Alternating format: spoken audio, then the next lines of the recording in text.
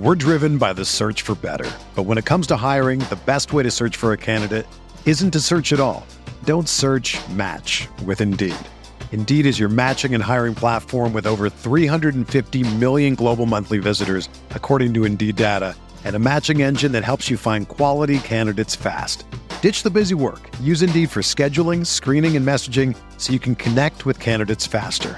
Leveraging over 140 million qualifications and preferences every day, Indeed's matching engine is constantly learning from your preferences, so the more you use Indeed, the better it gets. Join more than 3.5 million businesses worldwide that use Indeed to hire great talent fast. And listeners of this show will get a $75 sponsored job credit to get your jobs more visibility at Indeed.com/Blue Wire.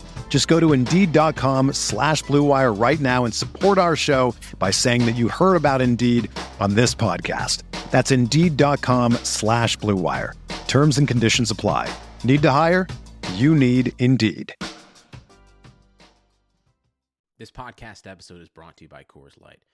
These days, everything is go, go, go. It's nonstop hustle all the time. Work, friends, family, expect you to be on 24/7. Well, sometimes you just need to reach for a Coors Light because it's made to chill. Coors Light is cold lagered, cold filtered, and cold packaged. It's as crisp and refreshing as the Colorado Rockies. It is literally made to chill. Coors Light is the one I choose when I need to unwind. So when you want to hit reset, reach for the beer that's made to chill.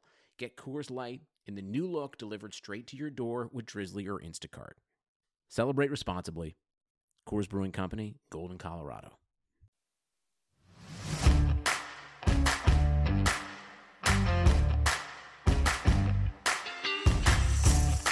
You're listening to Setting the Pace. Now, here's your hosts, Alex Golden and the great Kent Sterling.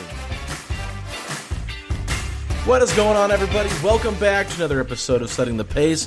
Today I'm joined by Kent Sterling, and we're going to talk 7 questions about the Indiana Pacers going forward. But before we get into that, Kent, I got to ask you, Mike D'Antoni comes out today and says he's not returning to Houston. Are you getting the sense that D'Antoni could be heading to Indiana soon? I don't think so. Unless Kevin Pritchard's just full of crap, right? Which is entirely possible. But what he said is that they want a guy who can communicate with the younger players and the new kind of style of human being who is playing in the NBA today.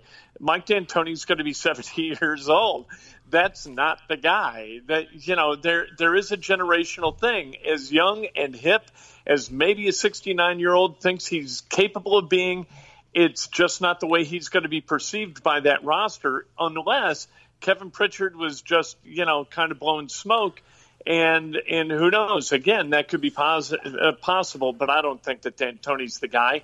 I mean, and I know we're going to talk about it, but if I got Mike D'Antoni over here and Chauncey Billups over there, I'm going to Chauncey Billups.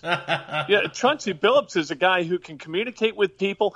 Anybody you talk to in the history of his linkage with the NBA or the University of Colorado, all they do is extol this guy's virtues as far as being a leader. So I don't think D'Antoni's the guy. Yeah, I mean, I don't know why I'm intrigued by D'Antoni. Maybe it's just because of a different style of offense, but I definitely am intrigued by Chauncey Billups, and I'm not sure exactly why either. Maybe it's just kind of a recency bias and how much people seem to really respect him as a player. But yeah, I think that Chauncey Billups actually makes a ton of sense.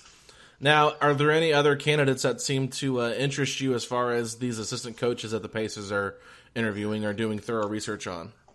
None that I have any real kind of intellectual perspective on. Right. You know what I mean? I think it'd be cool to talk to Becky Hammon. I think that'd be great. I think that at some point she's going to pop that glass ceiling, and I think that's going to be a cool deal. But given, again, Kevin Pritchard's at least what he's voiced as the priorities of this job, we don't know whether Becky Hammon can walk into a locker room and command it and communicate with Victor Oladipo and Malcolm Brogdon and Domas Sabonis and Miles Turner and all these guys. We have no idea what to expect from Becky Hammon as the head coach of an NBA team. Somebody's going to take a chance, and I think they're going to be they're going to be rewarded for taking that chance. But I don't see that necessarily as being a team like the Pacers, who are kind of ready to win.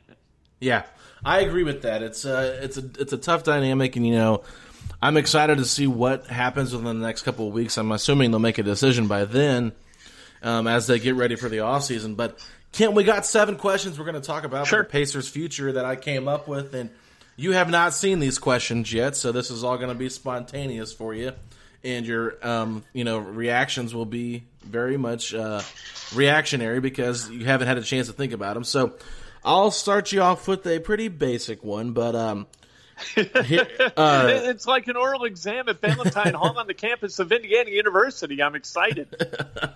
All right, well, I'll start you off with one that I think's a pretty nice starter, but what young player has a more promising future with the Pacers? Goga Bitadze or Aaron Holiday, and why?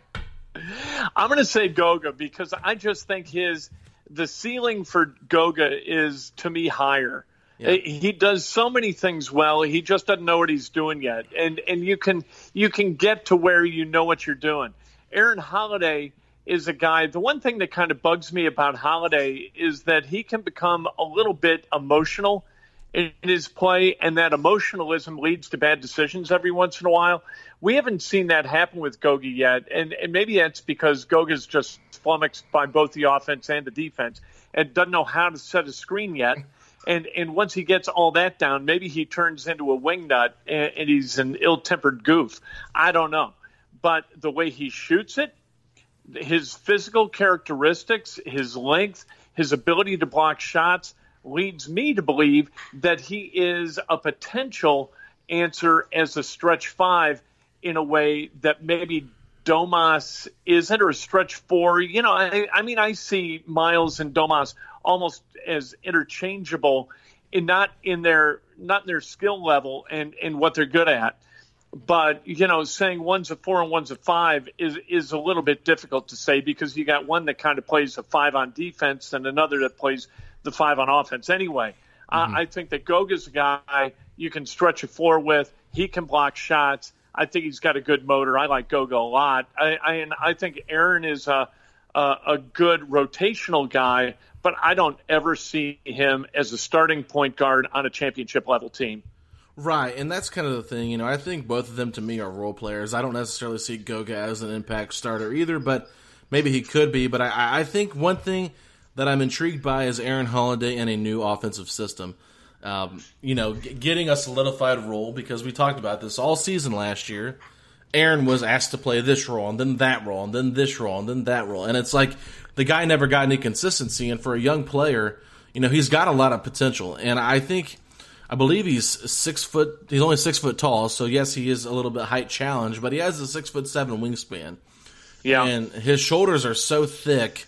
For as small as he is, he's still got some really nice attributes and qualities and characteristics to his game. So for me, I'm going to go with Aaron Holiday here, just because I feel like his game could, be more impactful, especially in the near future, than Goga, because Goga's still a project, and I haven't seen enough from Goga on the floor to be like, man, I really believe his future is promising. I see flashes of raw talent, if that makes sense, but I don't necessarily see it right away. So maybe with a bigger opportunity, with more playing time, stuff like that, then I would be more confident saying I think he's got a more promising future. But right now, I think Aaron Holiday makes more sense to me with where this team is headed. Yeah, I give you that. I mean, Goga, I think, is a higher ceiling, but he's also got a lower floor. Yeah, so it could turn out that he's a bust. But Aaron Holiday, we know for a fact, is not a bust. So yeah. I see what you're saying. Yeah, and that's kind of the thing. It's like Goga, though, like if he can really get that 3-point shot down, learn how to set screens, get himself a little bit solidified on both offense and defense, I think you look at Goga and you think, wow, this guy could be really special. But like you said, there's just no history that shows that. We haven't seen enough to say that he can be that. But anyway, that question was a little bit tougher than I thought it was going to be for a first single. But let's get into another one here. So, sure. What areas? Question number 2: what areas would you like to see T.J. Warren improve at for him to grow as a player? Wow. He was better defensively than I thought he was going to be.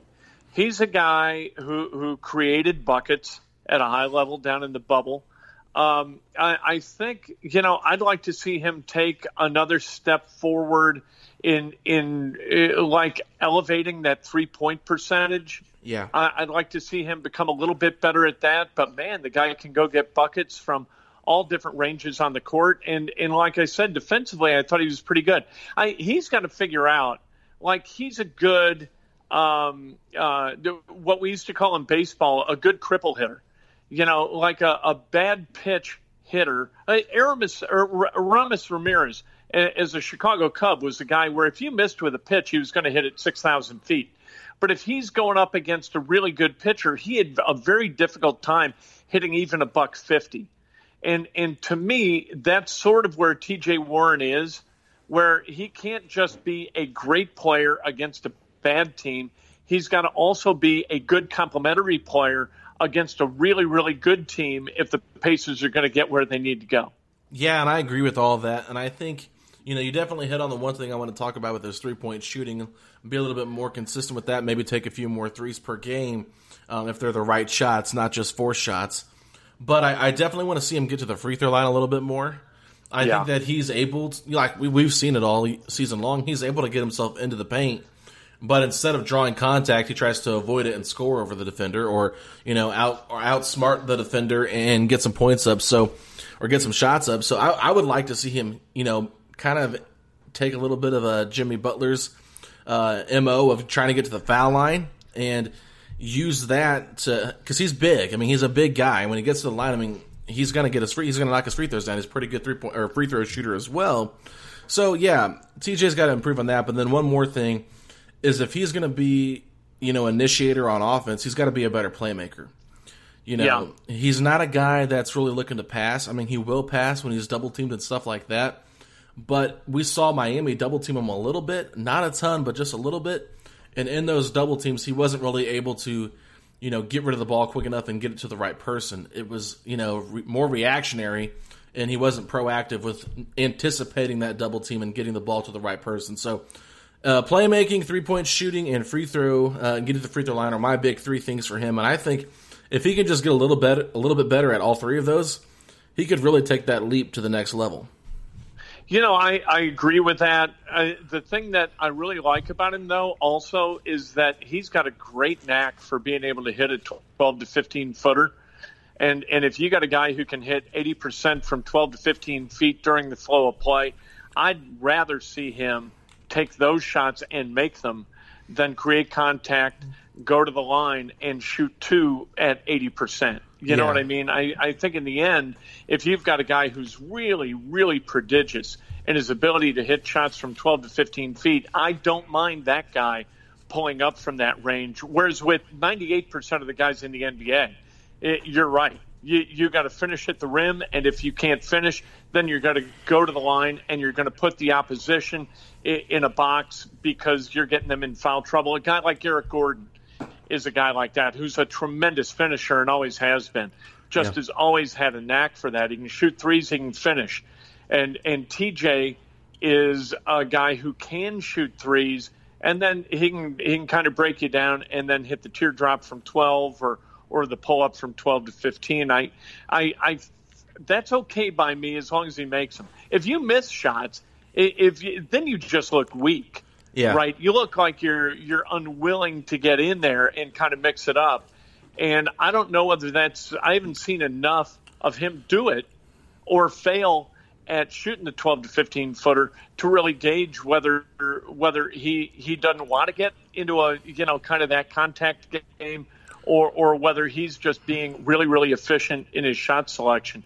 But if he can do that, if he could shoot threes and hit mid-range shots and get to where he's creating contact under the rim and getting to the line, then, he's an all-star, right? Right.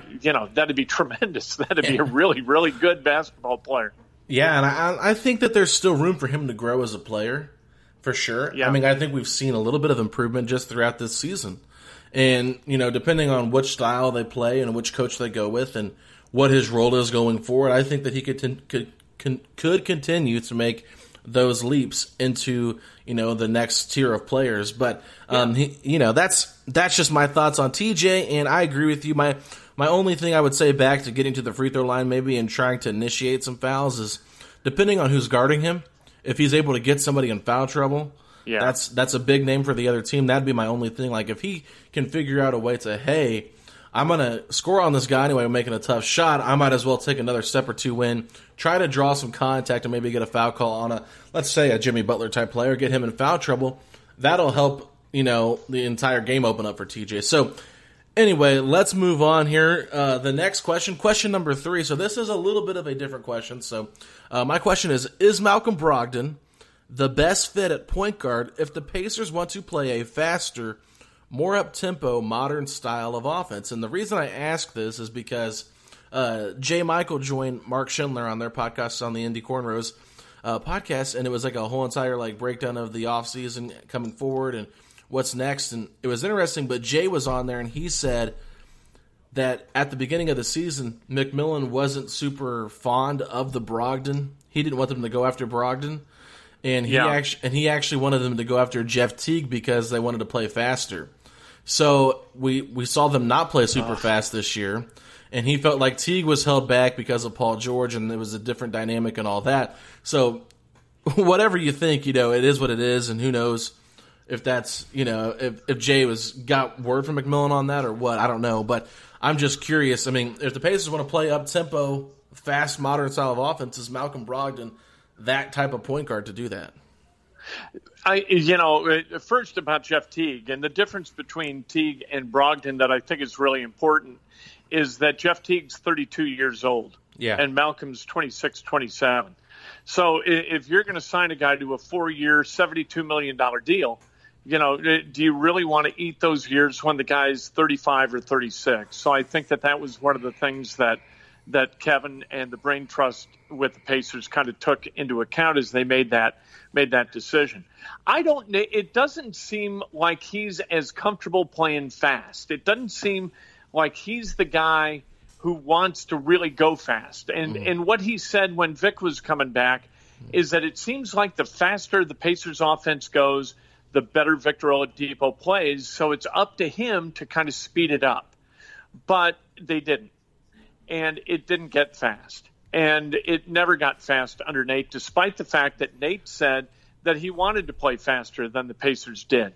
But that's never been what the Pacers in 4 years, that's never what they did. They never went quick. Yeah. And so do you want to go out and get somebody else who can accomplish an uptick in tempo? Then what do you do with Malcolm? I don't know. I really like Malcolm as a leader for this team, and I think that Malcolm is going to be a guy who's a very effective recruiter when it comes to free agency.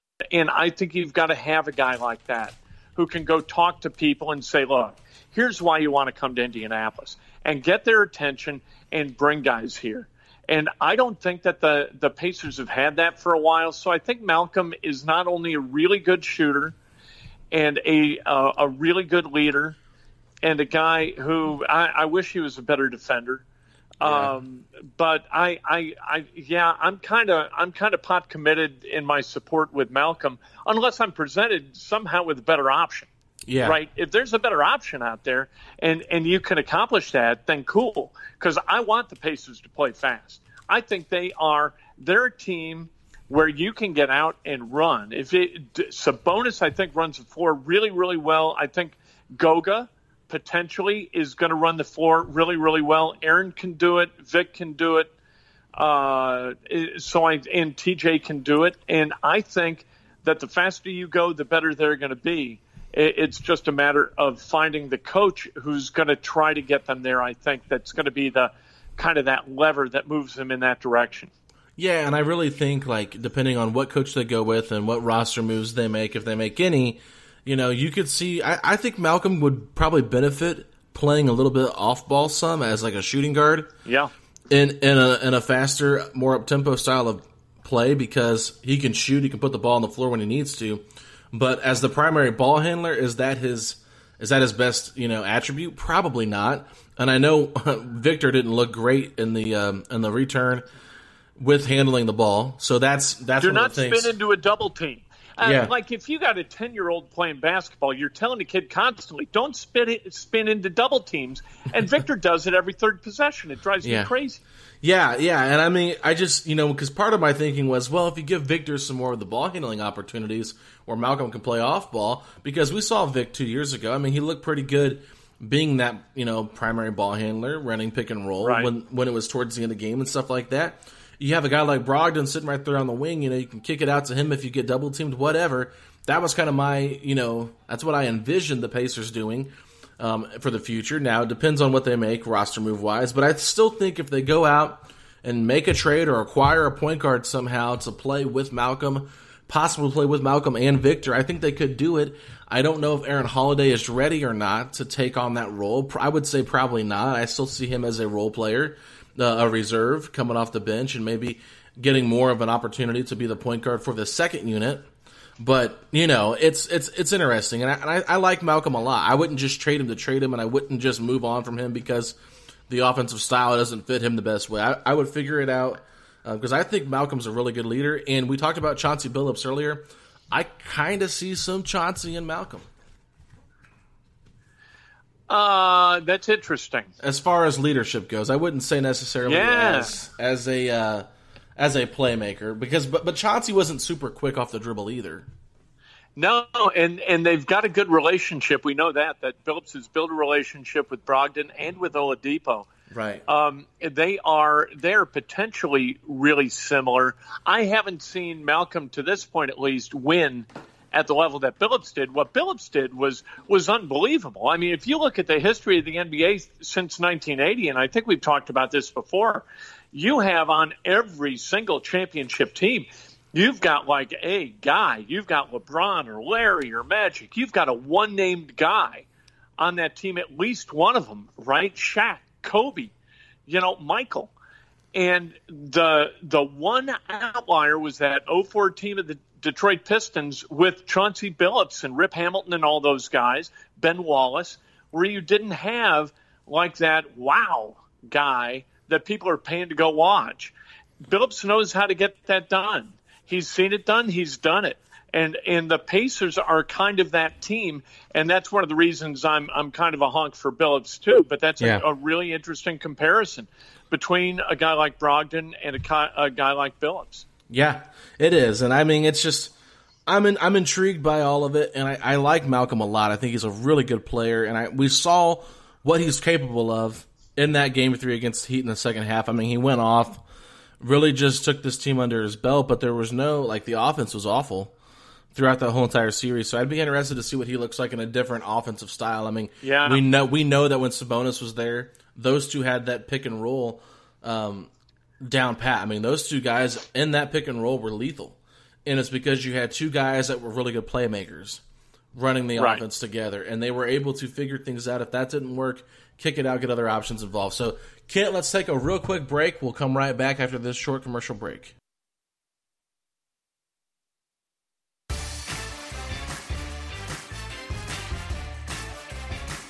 Alrighty, everybody, we're back, and we have 4 more questions to discuss for the Pacers. And so, if you missed any of it already, we talked about Malcolm Brogdon, Aaron Holiday, and Goga Bitadze, and T.J. Warren. So, let's move on here, Kent. Now we're going to talk some more stuff, and I guess my next question would be, should the Pacers offer the full mid-level exception to Justin Holiday?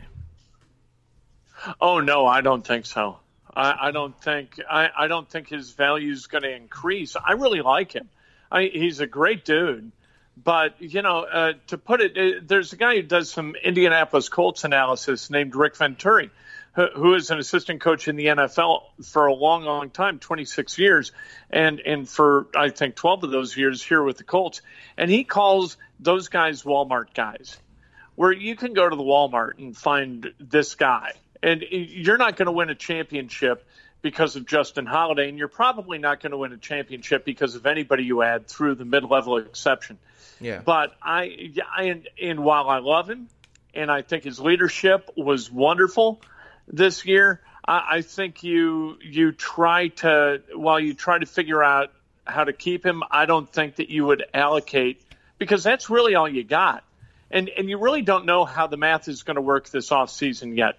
And without knowing how the math is going to work, that mid-level exception might be exceptionally valuable and might be more valuable utilized towards someone else, toward another asset than Justin Holiday. So I don't think so. I think you can go get Justin Holiday's, right? Yeah, I mean, I guess he was pretty good this year, Kent. I love him. I think depending on what style they go with, like let's just play devil's advocate here, but let's say they do indeed go after Mike D'Antoni, right? Someone that just came out and said he's not returning to Houston, and there's already rumors going around that Philadelphia and New Orleans are interested, and the Pacers apparently have interest as well, and blah, blah, blah, right? But let's just say that they decide, hey, we want to get D'Antoni.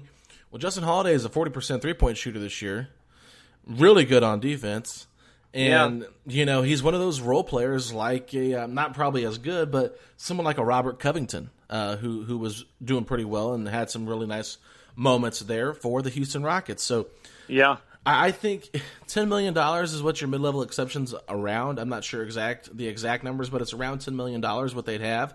I mean, they could do different things with it. They could split that up and get two players. They could give it all to one player. And it just depends, like you said. I'm not sure how this whole entire offseason goes and how it's affected financially. But I think Justin Holiday, I mean, with the numbers that he put up this year and the veteran leadership that he brought, I really think that he's going to get $10 million from somebody, right?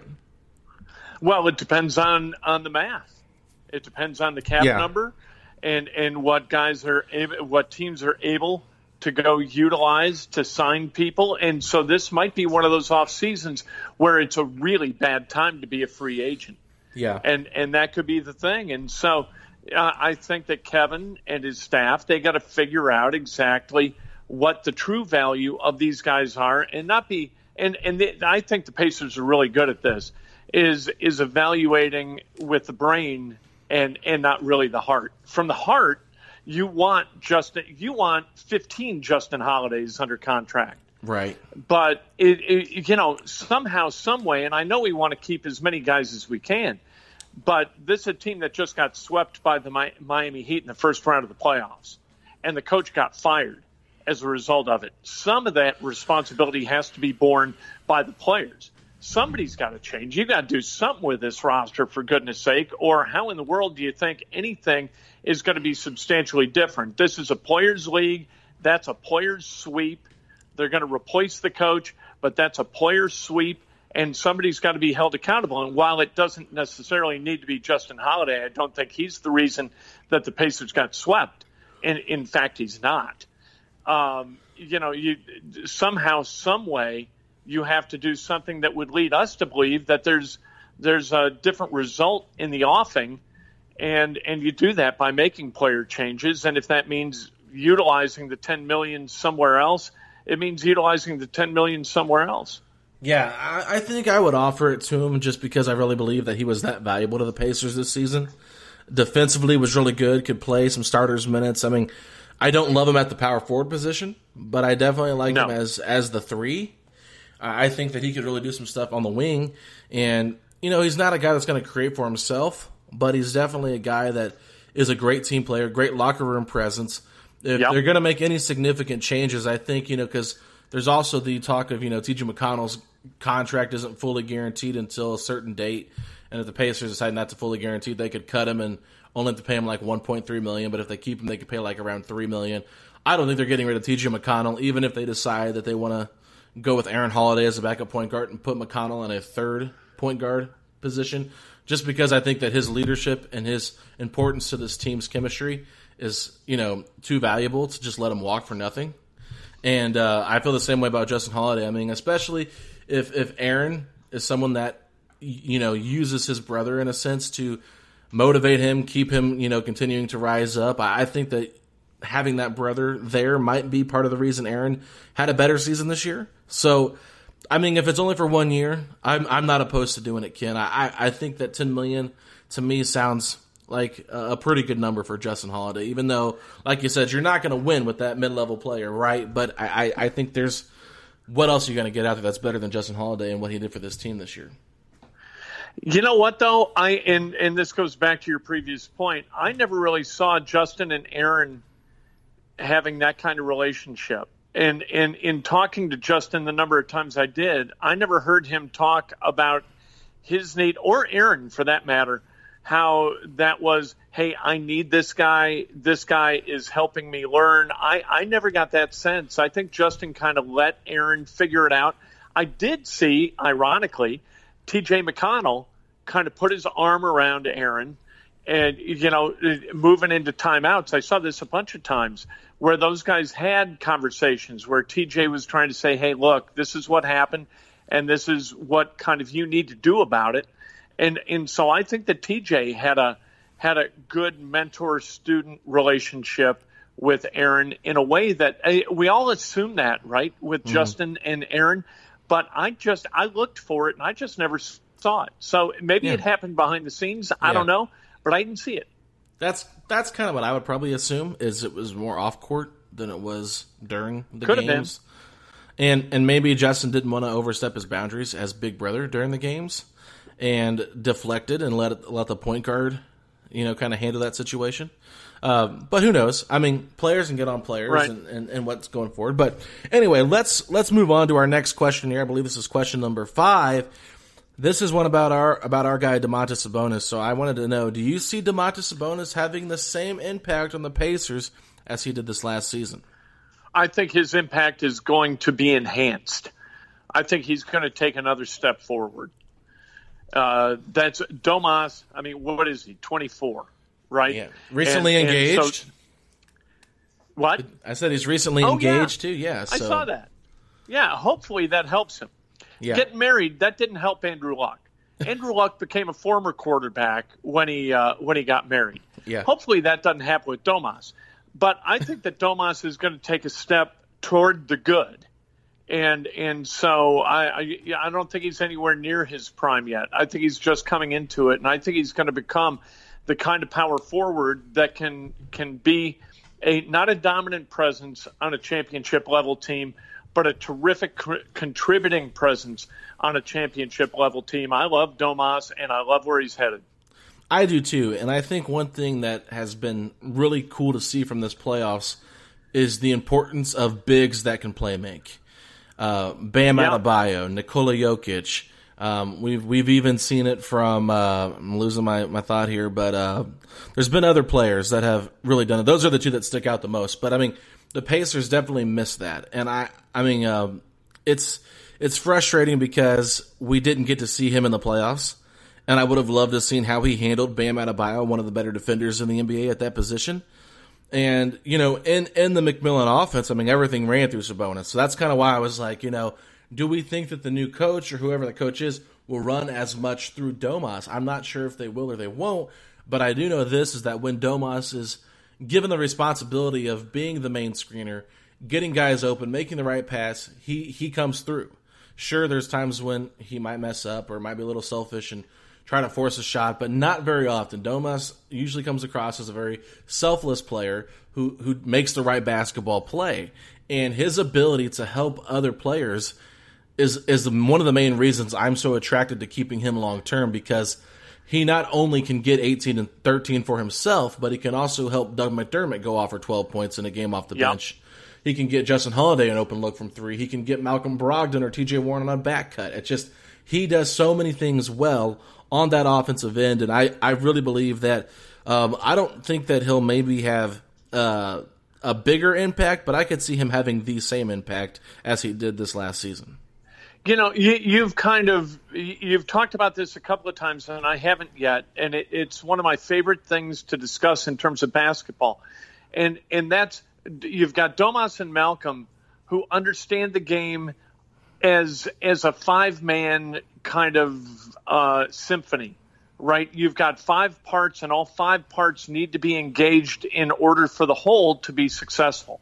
Right. And then you've got other guys in basketball. And Victor Oladipo, I would lump into this category, and even Aaron Holiday to an extent, although I think he can maybe evolve out of it, who think me got to have ball, and me with ball means happy. And that doesn't lead to success in basketball. Basketball is best played by 5 guys, and by 5 guys who all understand that they're one of 5. And if you get a guy or a couple of guys who believe that the success in basketball is stat driven, like Lance. And this is why Lance, to me, was a pox on the team, despite his hilarity and his ability to engage fans with his energy. You don't win with a guy like Lance, because Lance sees the game through his own eyes and not through the eyes of others. And I think that the Pacers right now, they got a few guys who are on this side of the ledger and a few guys who are on that side of the ledger where it comes to the understanding of the game being a team sort of effort. And I think that what Kevin's got to do is he's really got to figure out how to get an alpha male in here who is team driven, a guy, and I mean, this is preposterous because you're not going to get either of these guys, but you go back in time and it's Bird, it's Magic, it's, Kawhi Leonard, I think would be kind of a guy like that. LeBron has evolved into that. I think that Michael started out being one and then evolved into another with Phil Jackson's help. So maybe it's possible for a guy like Victor to sort of develop an understanding of how basketball is a little bit different than what he sees it as. And that, to me, is where the rubber hits the road as far as Vic and whether Kevin brings him back or not, or whether he deals him. It's going to be, number one, what return do you get? But number two, do you feel like a new coach is going to be able to open his eyes as to the way basketball is correctly played? Yeah, and I was curious because this name has kind of been floating around from different people as just kind of speculation. Not speculation, but just they're kind of interested in this type of player. But like you talk about an alpha male on this team and someone probably with a much larger pedigree than Lance Stevenson. I'm curious your thoughts. I know he's older, but Chris Paul as a guy, do you think he's a good leader or no? I think he is a good leader, and I think that his leadership abilities have kind of been downplayed, but This year you saw it. The Thunder damn near won that series against the Rockets and maybe should have won that series. And other than Chris Paul, who you got? I mean, yikes, you got Adams, Lou Dort. SGA. Well, I will say this: Lou Dort played pretty well in those last couple games of the first round. Shai Gilgeous-Alexander was a fine player. I mean, he's starting to show some promise. I thought Dennis Schroeder played a really good season this year. It was a possible Six-Man of the Year candidate, or I think Montrezl Harrell won it, but I think Schroeder was right there in the top three. And then, of course, Danilo Gallinari had a pretty good season as well. I mean, I think Chris Paul makes others better as well. Yes. And I think that Schroeder's elevation in his play, he's always been kind of wonderfully talented guy when he was with the Hawks or now with the Thunder. But it always seemed like he was playing on a different planet. And this year it seemed like he was on our planet and played really well as a guy on our planet. And I think that Chris Paul deserves a lot of credit for that. Yeah, and I mean, I'm not saying the Pacers should go out and make a trade for Chris Paul. I mean, it's like $41 million next year, then 40-something the next year after that. Yeah. I understand why people are intrigued by it. I mean, I wouldn't be opposed to it. I like Chris Paul a lot.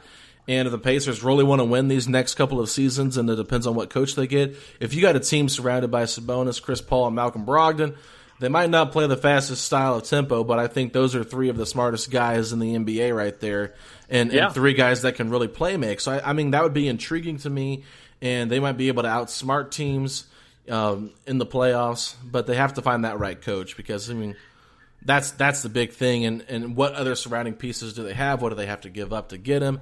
That all comes into play as well. So, but yeah, I mean, even someone like Schroeder, I think if the Pacers wanted to play a more up-tempo, modern style of basketball, Schroeder is, proved this year that he could help a team like that. If Chris Paul was 28 instead of 35, I'd be all in. Yeah. But yeah. I think that if he was, he'd probably be untouchable. That's what I'm saying. Yeah. Yeah. So, and as far as Schroeder, I don't know. I think you've kind of. I think he's sort of an ill-fitting piece, even for what he is. But what a marvelously talented player he is. Yeah. And you know what? I mean, at this point, you just got swept by the Heat. You can't do worse than getting swept in the first round of the playoffs unless you don't make the playoffs. So you're kind of playing with the house's money. Yeah, that's true.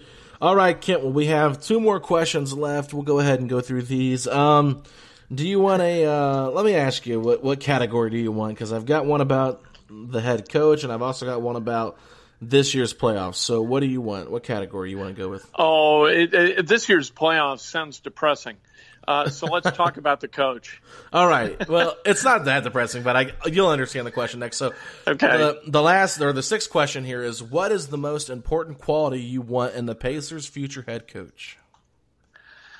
I know that for Kevin, what he said, it's the ability to communicate. But for me, it's the ability to re-inject a level of joy in the play, and whether that's through communication or scheme or whatever it is. I want to see the Pacers look like they are enjoying the process of playing 82 games. And what we saw once we got to the postseason was a team that really seemed to all of a sudden wobble its way into total dysfunction and total kind of a malaise. And basketball you can feel. Basketball is a really visceral thing to watch.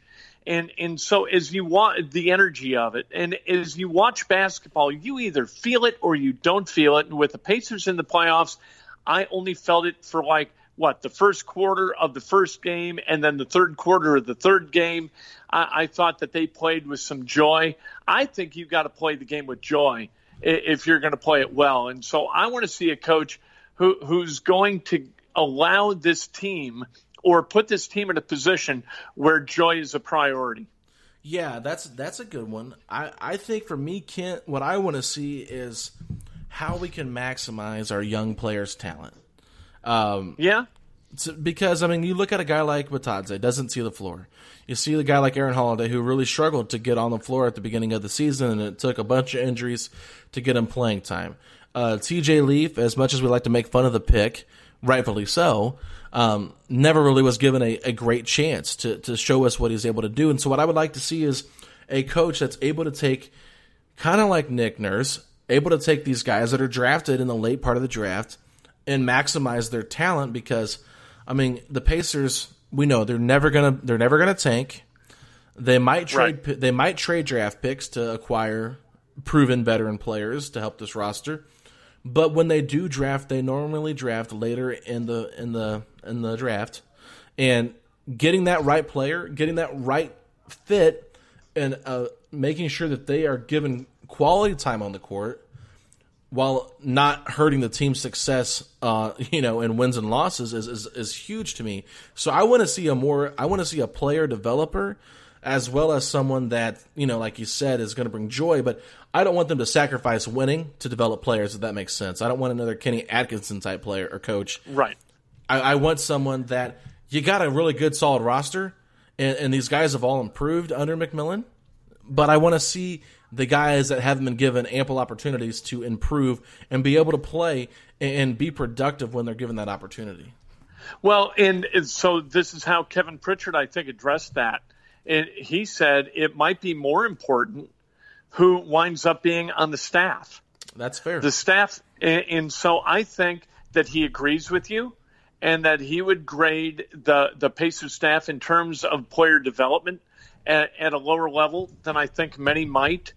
And as a result of that, if you hire a guy like Billups, I don't think that he's going to just maintain the assistant coaching staff as is, and he's going to go out and get guys who can develop talent. And I do think that that's important. I think that that's going to be a function of kind of that understaff, and they'll be selected in large part by whoever the head coach winds up being. That's a great point.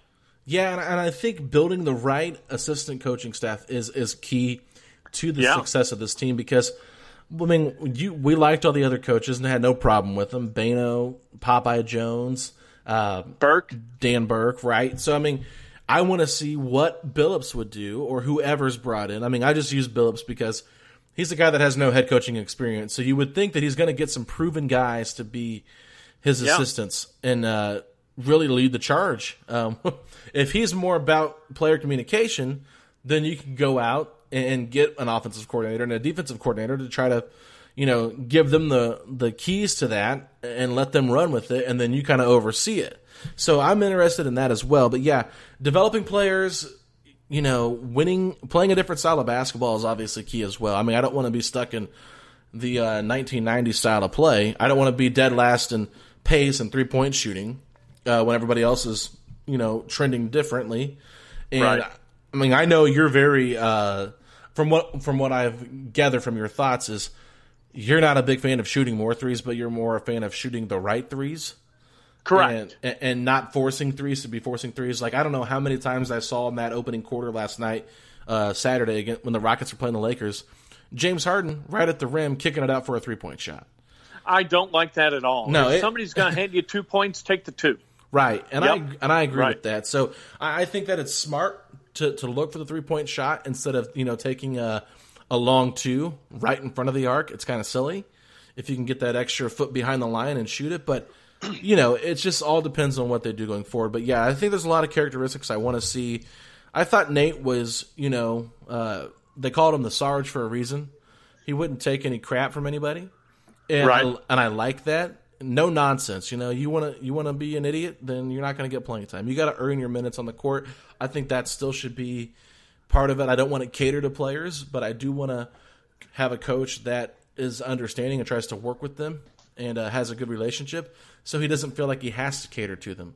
I think if you have to be coddled and babied in the NBA and you're not a top 3 player, then I don't think that I can really see myself investing in you long term. Yeah, I totally agree. I do not like coaches who are player first and not game first. If you try to make 15 guys happy, you're going to make 15 guys miserable. Yep. And players, I think, are wired today to be miserable anyway. They are more envious of the shots they don't get than pleased with the shots that they do get. And so I think that it's just like business. I mean, if you manage a department, you're going to have guys who are earners, and you're going to or people who are earners, and you're going to have people who are not.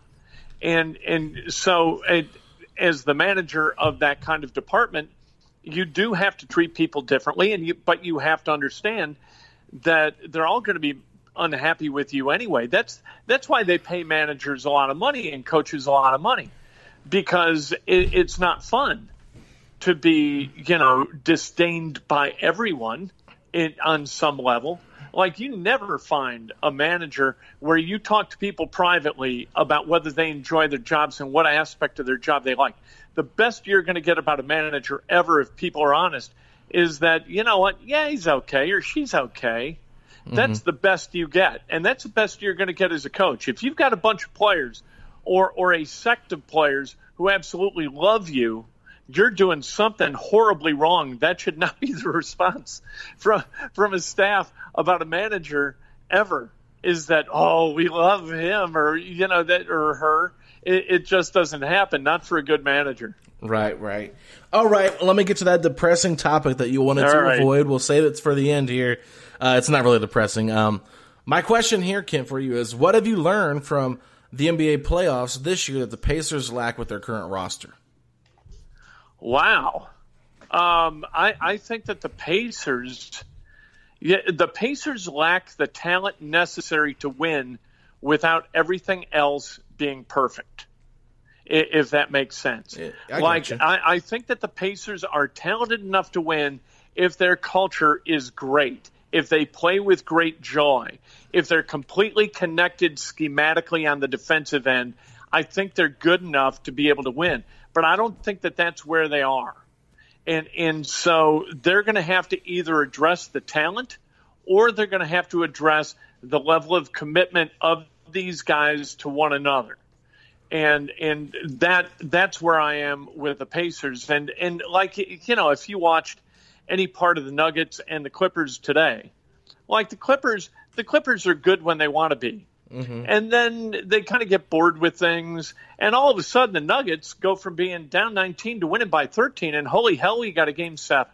Right. If you aren't like keyed in and wired to win every possession of every game, then you better have LeBron James or Magic Johnson or Larry Bird or Michael Jordan or somebody like that, or you have no chance. Yeah. To win even a playoff series. And let me go back to my previous answer for a minute, because as I'm thinking about it, managers I've had, there have been some managers that I've absolutely loved. And so I think you can be loved, but I think it's very, very rare that people like the person for whom they work from a professional perspective. Not from personally, you can like a person, but professionally, I think it's really, really difficult to keep a bunch of people happy. Anyway, that's where I think the Pacers got to go. They either have to get an alpha male who's one of the best 3 players in the league, or they've got to check all the other boxes. And I think that job, while very difficult, is possible, where going out and getting an alpha is just about impossible. Yeah, you kind of took my answer there talking about an alpha. I just think they lack that killer. They need a killer on their team. And, we've kind of made mention of it. I know fans have. They like that Lance Stevenson shows no fear, right? Where you come across, you might be like, well, it's not no fear, it's just semantics, right? But some people are not a fan of him, whatever, but some people really are. And I noticed when he plays, like, he don't really seem to care. Nobody really intimidates him, and I like that about him. That is one thing that does intrigue me about Lance, is he never seems afraid of the moment. And sometimes I felt like, especially in this last playoff series, the Pacers were afraid to – they didn't know who that guy was at the end of the game. And I think, like, you look at the Miami Heat, well, some games it's been Goran Dragic. Some games it's been Jimmy Butler. For crying out loud, some games it's been Tyler Hero, a rookie. But it's because of their culture, which you mentioned. They have given these guys the confidence to say, hey, we believe in you. We're going to run this play for you at the end of the game. Go out there and do what you do best. You can't clench your butt cheeks when the game's on the line. You got to go out there and really just have that level of confidence in yourself to go out there and perform. And so we mentioned it earlier, talking about Chris Paul. Would you welcome a trade here to Indiana? Guy's 35 years old, yes, but one thing he doesn't lack is confidence. And I know that last play of the game where he kind of fumbled the ball and then made a desperate pass that almost got stolen and whatever. Like, he didn't have a great end of the game decision making right there. But overall, throughout his career, he's been really good. And 6-foot guy that can constantly get jumpers over taller defenders is impressive to me. So I just think they lack that killer. And I think one other thing too, like, it's not like the Pacers are super bad, but I think they could get a little bit more athletic on the wings. Get some more athletic players. They seem to be one-dimensional and not athletic enough. Usually get beat off the dribble. Can be a little slow-footed. I think they could use more athletic, active defenders. I mean, look at this Boston team. Jaylen Brown, Marcus Smart, Jason Tatum. Those 3 guys are super athletic. They're great defenders. And that's what I think the Pacers could use, is somebody that has those attributes. And one thing that you kind of mentioned is how the Heat will draw plays for anybody, and they will. They'll also support the 4 guys who don't get the bucket. They support the guy who did. And so when you've got a guy like Duncan Robinson, who Jimmy Butler is, and Duncan Robinson's got, like, behaviorally, it'd be okay if he thought, as a candidate to play in the NBA, he thought, well, I can't do this. I'm not that. I went to Williams College for a year, for God's sake. How in the hell am I going to play in the NBA? I think that's the 4th time in a row you said that on the podcast, that Duncan Robinson's went to Williams. But if you've got a guy like Jimmy Butler, who's an all-star, who's talking about you in post-game media availabilities and is talking to you on the floor about what a killer you are and how you just go get buckets, and I'm looking for your ass, you're imbuing that guy with tremendous confidence, and all of a sudden a confident shooter winds up being a really good shooter, instead of what happened with the Pacers.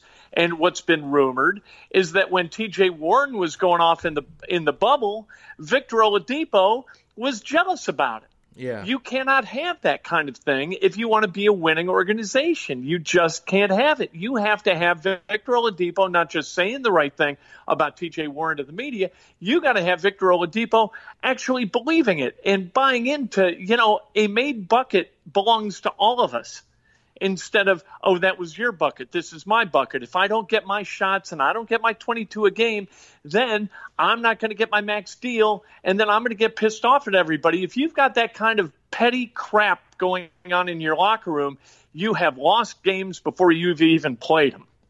That's a great point. And I think, some people get mad. I've been laughing because some people are like, man, Ken is so hard on Victor Oladipo and everything like that. But to be fair, Victor Oladipo has kind of put all this on himself. And right. You wouldn't be talking about him if he wasn't coming across as so selfish. Even if he was struggling on the court, you might talk about some of his struggles, but more of it's coming off the court and how he's portraying himself as someone that's been kind of a drama queen. And I'll tell you this, I wouldn't say the things that I do about Victor Oladipo if I didn't love the guy. I think he's fantastic.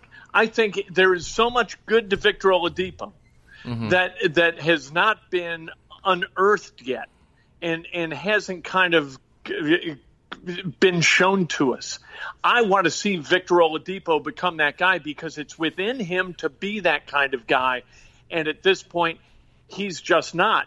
And it disappoints me personally that a guy that I've known a little bit since he got to Bloomington before his freshman year, I think I was the first guy to interview him. I loved him. I was like, dude, if basketball doesn't work out, give me a call. I will hire you to do something because what you have all the attributes of a guy who's going to be successful. And he has been, and that's me talking to a guy. I'd never seen him play. He was ranked 150th in the class of 2010, right? Just a winning attitude about life for him.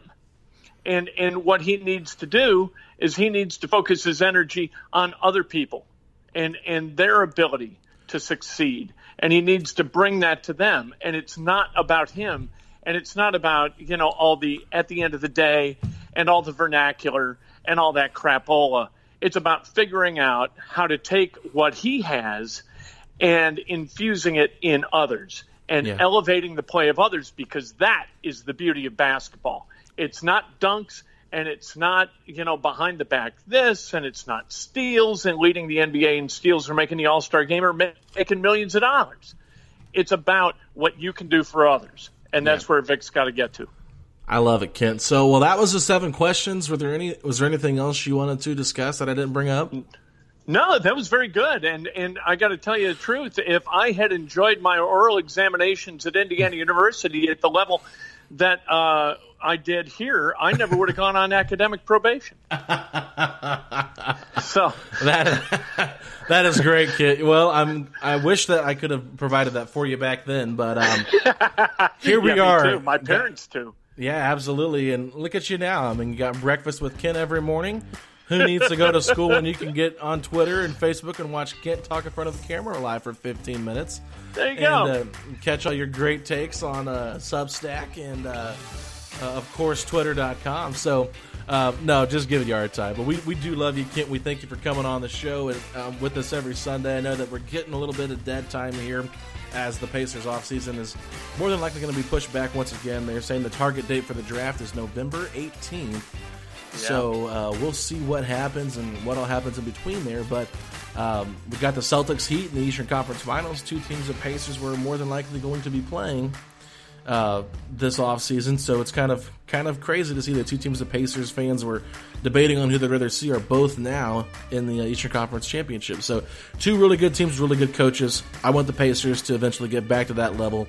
And I think that it's all going to start first with what kind of coach they hire and getting the respect of the players, and then also making the necessary and the right moves to better this roster. But other than that, that's all I got to say, Kent. And I look forward to talking to you next week, and maybe by then we'll find out who might be who might be our new coach. Perfect. Thanks, Alex. I think it's going to be Billups. I hope it's going to be Billups. Kevin, make it Billups. Pick up the phone, call him, give him what he wants. All right, everybody, you heard it there first from Kent Sterling, Chauncey Billups, potential new Indiana Pacers head coach. I'm at Alex Golden NBA. Kent's at Kent Sterling. We will talk to you all next week. Sugar Ray Leonard, Roberto Duran, Marvelous Marvin Hagler, and Thomas Hearns. Legends, whose 4-way rivalry defined one of the greatest eras in boxing history. Relive their decade of dominance in the new Showtime sports documentary, The Kings, a 4-part series premiering Sunday, June 6th, only on Showtime. If you own a vehicle with less than 200,000 miles and have an auto warranty about to expire or no warranty coverage at all, listen up. CarShield has a low-cost month-to-month vehicle protection plan that covers more parts than ever. Visit carshield.com/audio to find out how you could pay almost nothing for covered auto repairs. Drivers who activate this vehicle protection today will also receive free roadside assistance, free towing, and car rental options at no additional cost. Get your free quote today at carshield.com/audio. That's carshield.com/audio.